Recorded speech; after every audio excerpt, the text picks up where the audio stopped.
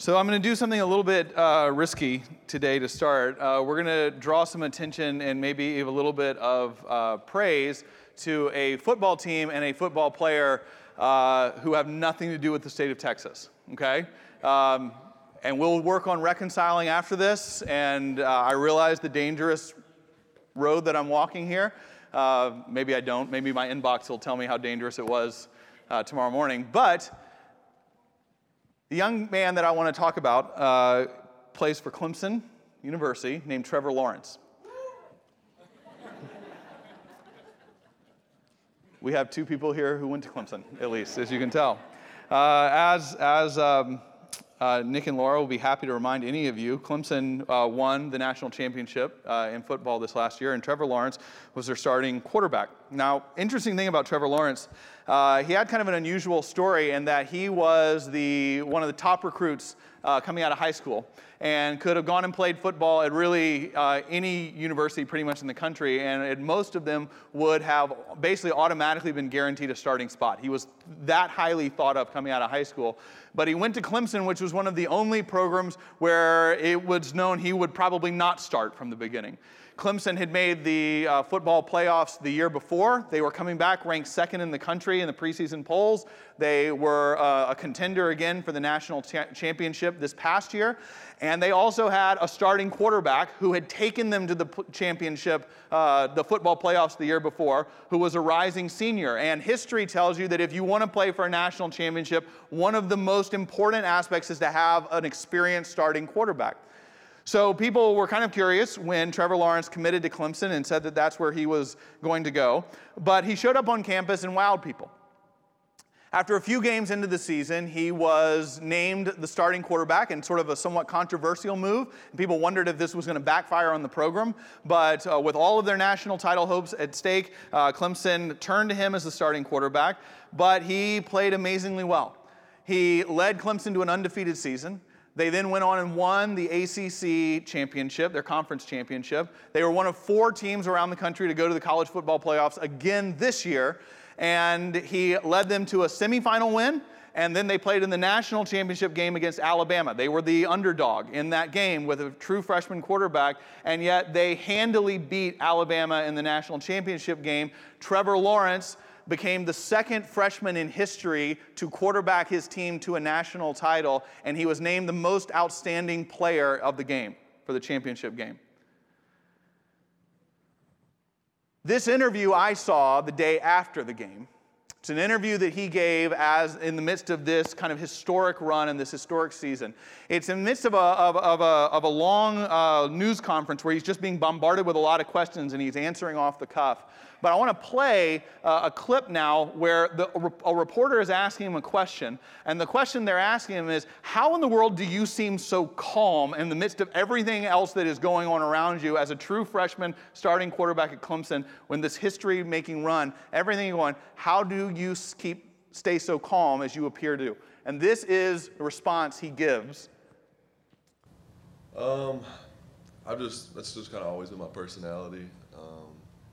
And then just growing up, my family's always like, football's important to me, obviously, but it's not my life. It's not like the biggest thing in my life, I would say. My faith is. So that just comes from kind of knowing who I am outside of that. So I just know no matter how big the situation is, it's not really going to define me. Just putting my identity in, what Christ says, who he thinks I am and who I know that he says I am. So really, like I said, at the end of the day, it doesn't really matter what people think about me or how good they think I play or whatever, it doesn't really matter. So that's definitely been a big thing for me, just in my situation, just knowing that and having confidence in that. So here's some of what's interesting to me about this. This 18-year-old in the midst of this historic run is saying a few things. He's talking about where his identity, where his value comes from, and he's also talking about where it doesn't come from.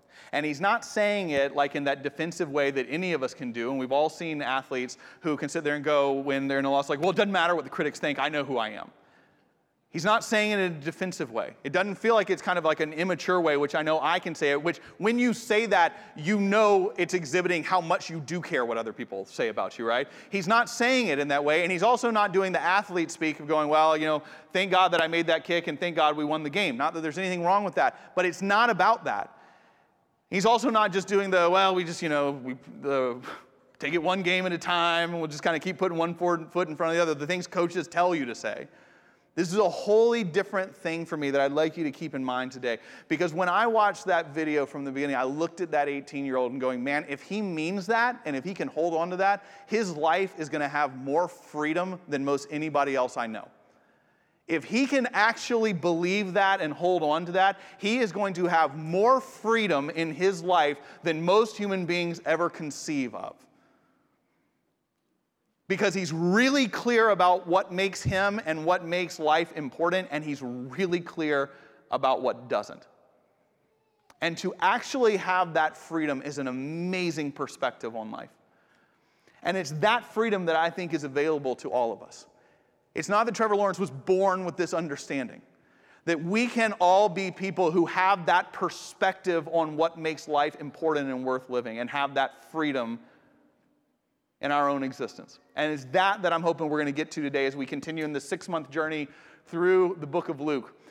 Today we find ourselves in chapter 10, starting in verse 38. And I invite you to listen to God's word to us now.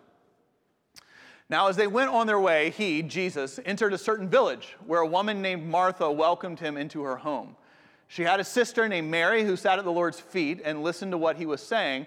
But Martha was distracted by her many tasks, so she came to him and asked, Lord, do you not care that my sister has left me to do all the work by myself?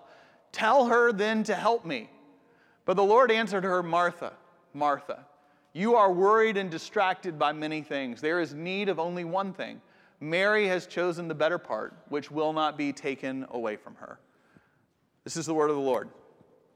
Thanks be to God. Let's pray together. Lord, as we hear the scripture passage again, we pray that your Spirit would continue to speak your truth, your gospel in our life. No matter who we are or how we walk in here, what questions, what doubts, what experiences, what hopes, what joys, may we hear your good news, your gospel to us today, and may it change our lives. We are praying for nothing less than that, but we pray it with confidence because we pray in the name of Christ. Amen. This is a fascinating passage of Scripture, and I think it can help us as we continue in this journey. The goal of this teaching series, of this 6-month journey through Luke, is to help us dive further and further into our vision statement. That we say that we are encouraging one another to follow Jesus wherever we live, work, and play. And we're hoping that this series helps us to get exposure to the fullness of what following Jesus can look like. And when people ask, and we've just had a new group of new members welcomed this morning into Life here at Covenant. If someone asks the question, well, how do you do that? How do you actually live out that vision statement? Well, we say, well, what lies beneath it are 3 behaviors. 3 different disciplines that we are called to have in our life, that we organize our church life around, we hope, and that we organize our individual lives around. And we think that if we have the discipline to organize our lives, to handle our time in a certain way, that it opens us up and exposes us more and more to encountering Jesus and to living out this sense of purpose of our life, that our life has purpose and meaning. First behavior, the first discipline that we want to organize ourselves around is the practice of solitude. The ability to be with God, to pay attention to the presence of God, to focus on our intimacy and our relationship with God. We say the second thing after solitude is that we want to be a people who practice community. And community not being that people know the elevator speeches of our life and how great our life was and how great our last vacation was and how great our job is and how great our kids are doing and that stuff and how many likes we get when we post something on Facebook. But people that actually know us. People that know how to pray for us. People that know the struggles we're going through. People that know the hopes and the dreams that we have and the excitement we have. And people that walk with us in that. That's what community is biblically. So number one, we want solitude. Secondly, we want community. And third, we want to organize ourselves around serving. Acts of service to our spouses, to our friends and our families and our city and in our world. And we think that these are the patterns that we see in Jesus' life. This is how Jesus, we see over and over again, organizes his values and his days. He encourages us and his followers to do that. And today, this scripture passage certainly points us to the first practice of solitude. We see a lot in that word solitude in this passage, because solitude doesn't just mean that we go off and have a completely separate time from the world just with Jesus. We see that Mary here is able to sit in the midst of a gathering, in the midst of hosting, in the midst of other people being there, but she focuses on the presence of Jesus in that moment. In some ways, that's really what separates Mary and Martha, is that Martha is doing a lot, which is good. There's nothing wrong with doing things, and life involves doing lots of things. But Martha does not see the presence of Jesus in any of the things that she's doing. She sees Jesus as somewhere else doing something, and that Mary is able, in the midst of that gathering, to find some way to, in these words, sit at the feet of Jesus.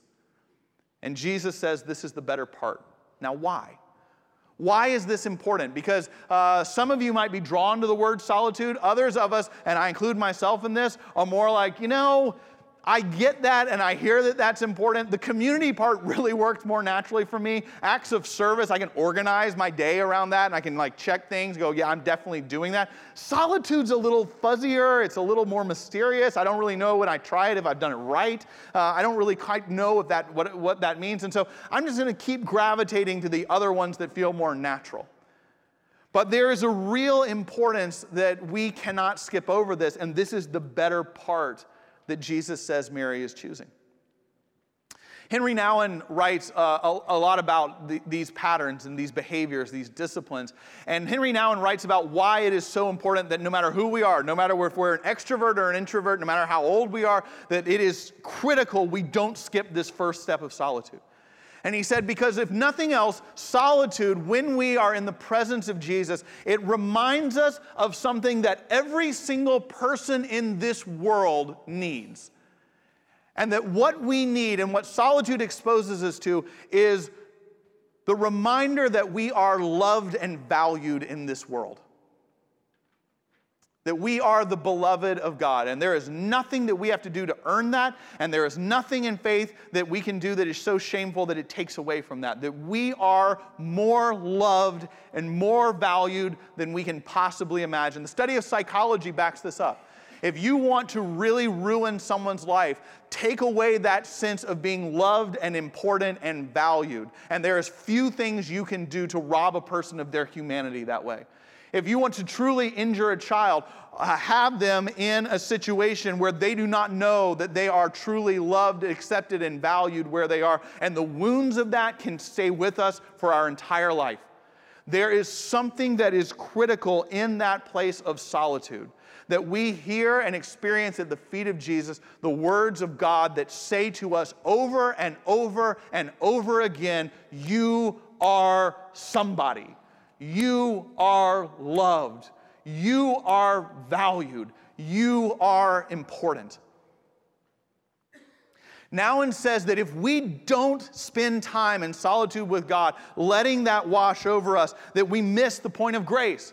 God is not saying to any of us today, when you do really great things, I am so proud of you, and I want to put a bumper sticker in my car telling everybody what you've done, because I am just head over heels proud of you. But when you do shameful things, then it takes away from that sense of value in my eyes. God is saying, no, this is a gift of grace. You are loved and valued because God declares you to be valuable, not because you earn it and not because you take away from it. Nouwen says that if we don't get that, then we have to have that in our lives so much that we're going to go searching for it in other places. It's not that we're sitting there going, oh yeah, I don't need to hear that message. We will just go find it and looking for it somewhere else, not even in bad places. He says that, for instance, one of the places we'll go look for it is community. That we're going to need people then to tell us how important we are and how valued we are and how loved we are.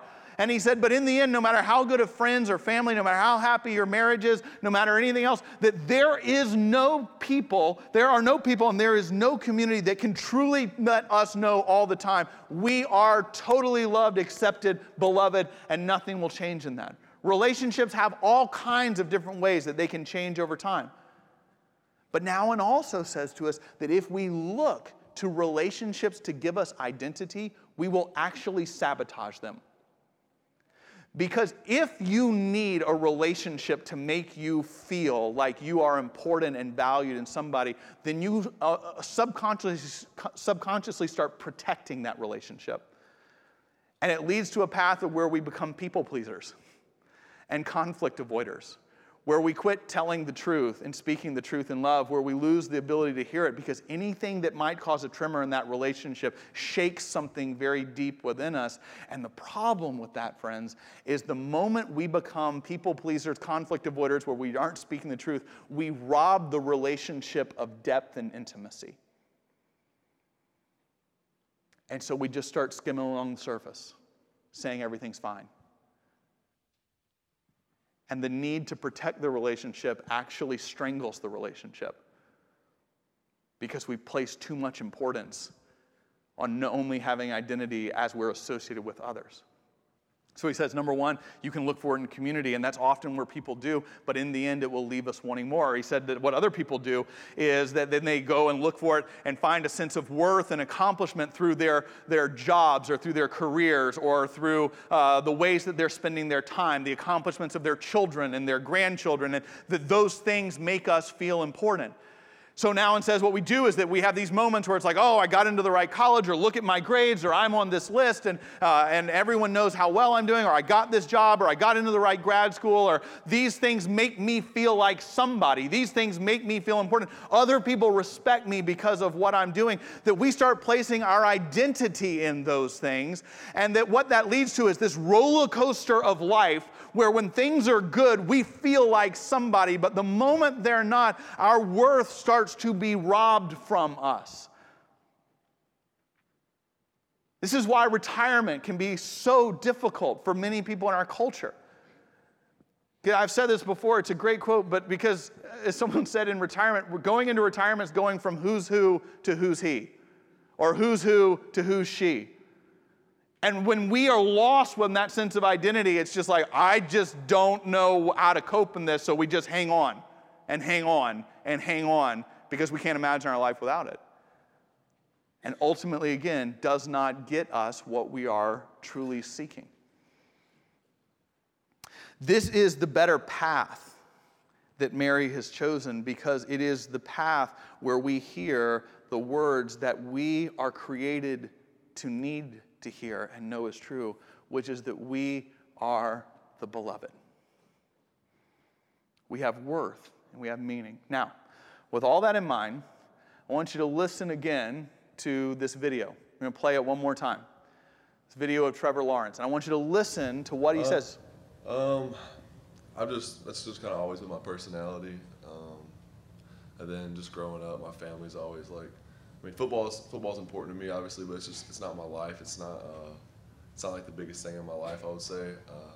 My faith is. So that just comes from kind of knowing who I am outside of that. So I just know, no matter how big the situation is, it's not really going to define me. Just putting my identity in, what Christ says, who He thinks I am, and who I know that He says I am. So really, like I said, at the end of the day, it doesn't really matter what people think about me or how good they think I play or whatever, it doesn't really matter. So that's definitely been a big thing for me, just in my situation, just knowing that and having confidence in that. Okay. Now, I have no idea if Trevor Lawrence reads Henry Nouwen. I have no idea. But he's speaking exactly into what Nouwen talks about. What are the things he says he cares about? What makes me who I am is who Jesus says that I am. What do I not pay as much attention to? I don't pay attention to the community and how valuable people are telling me I am. And again, this isn't someone that's in a defensive posture because he's kind of on the road down and things have been really hard. This is someone that everyone's telling him, you are making history and you are amazing. And he's like, it's not really where I find my sense of self-importance. And where else am I not finding it? I'm not finding it in my accomplishments. In setting records as in the history of college football and doing something no one else has done before, what is his response to that? It's not really the most important thing in my life. It doesn't define me. The moment, no matter how big it is, it doesn't define who I am. I don't know if Trevor Lawrence has read Henry Nouwen at all, but what I believe is that Trevor Lawrence has chosen the path of Mary. I think he's chosen the better part. I think he's spent a lot of time sitting at the feet of Jesus. And I think he can look at people and says, I actually know the voice that tells me what makes me valued and important. And all the other stuff, once you hear that voice, all the other noise starts to fade away a little bit. That kind of freedom is what really living is about, it's what it looks like, it's what it feels like. And the good news, guys, is it doesn't take a rocket scientist to figure out what we need to start doing in this. This is not an overly complex lesson. We need to start choosing the better part. We need to start making the decisions in the midst of our days, in the midst of a culture that celebrates being Martha, where we're busy all the time, where the emails keep coming in, where the responsibilities keep coming in, where the to-do lists keep building up, that you and I must choose how we spend our time and what we think is valuable. And do we want to stay crazy busy, majoring in the minors, or do we want to live a life where we're keeping the main thing the main thing? And it is about choices we make of what is truly important and what is not. And so I would urge you this week to think about how you spend your time, how you discipline yourself, what disciplines you put into your life.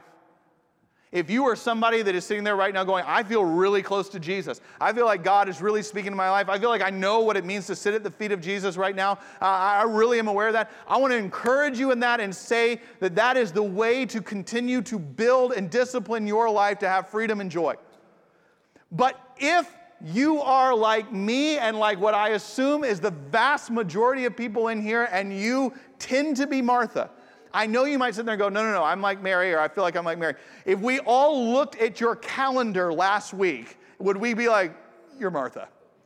You're Martha. This is what you're doing. Then we need to start choosing the better part. Then we need to start journeying in this direction. And here's the cool part. There's no legalistic way you have to do that. What it means to sit at the feet of Jesus can look really different for any of us because it's about a relationship with God, and all relationships are unique. You're totally unique. Your way of spending time with Jesus may be completely different from someone else. To hear that voice that you're the beloved.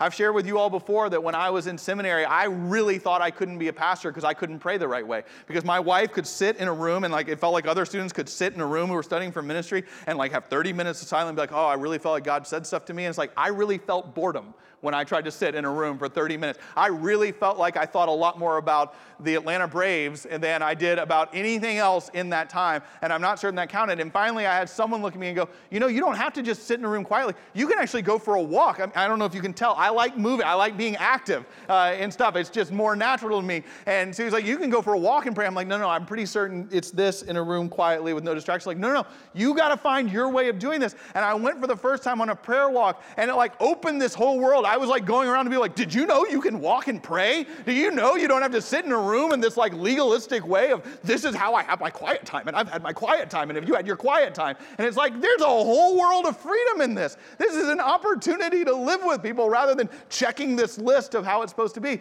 And other people are like, yeah, I know that. I'm like, I didn't know that. No one sent me that memo that it was going to be done that way. You got to start experimenting. If you're in a rut with this stuff, you got to start talking to people about how they experience the Lord and trying out different things. Recently, I confess to you, in a rut with this stuff. The prayer walks haven't been working for me in the same way. And so a number of weeks ago, I asked a pastor that I know in the midst of a conversation, I just said, hey, where are you feeling connected to Jesus right now? Where are you feeling this practice of solitude? And he goes, oh, for me, it's listening to Handel's Messiah. It's like, what? And he goes, no. I'm listening to Handel's Messiah right now, and it's incredible. And I was like, is that the Hallelujah chorus thing? He goes, yeah. But that's one small part. Handel's Messiah was this whole thing that hundreds of years ago, Handel really felt like in this moment he saw the face of God, and he wrote this music out in this short amount of time. And if you listen to the whole thing, it's almost 3 hours long. And I listened to Handel's Messiah, and I'm like, no, I want to feel closer to Jesus. I don't know what that has to do. He's like, no, listen to it. It's the words of Scripture and all this other stuff. And so in this feeling of just being dry and like I was in a desert spiritually, I went into our house one day. I have no idea how you find Handel's Messiah, but we have one of these little Google hub things, right? And so I've watched my kids okay, Google, tell me this or that. And so I'm there by myself. I'm like, okay, Google, play Handel's Messiah. Guys, I'm being serious with you. It's changing my life right now. I'm being really serious. It's changing my life right now. Because I feel this whole different experience of God listening to this music and these words of Scripture, and I'm singing it in my house, and I'm praying it, and I am this person that when the kids come in from carpool and I'm there, they're like, why are you listening to this again? Because it's just booming all over our house, and it's become this whole thing for me. Is it what I'm going to be doing to feel close to the Lord 6 months from now? I have no idea. But it is this whole new world of feeling the presence of God in my life and feeling those words of truth of who He says I am through the ups and the downs of life washing over me. And right now, I have confidence in who Christ says I am that I didn't have several weeks ago.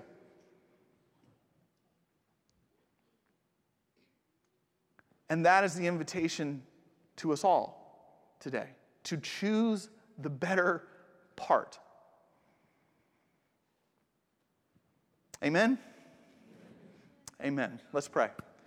Lord, we do ask this day that you would lead us and guide us along this path, the path of Mary, the path of in the midst of a world where we feel like we are and need to be Martha all of the time, and there is so much to do, that we would carve out the discipline to sit at your feet and pay attention to your presence. Meet us. Speak to us. Move in our lives. Show us new ways of experiencing your presence and your beauty and your love in our life. And may we have a freedom and a joy that results from knowing your voice. That means we've come home again. We lift this prayer and this desire before you, and we lift it in Christ's name. Amen. Let's stand and sing one last song together.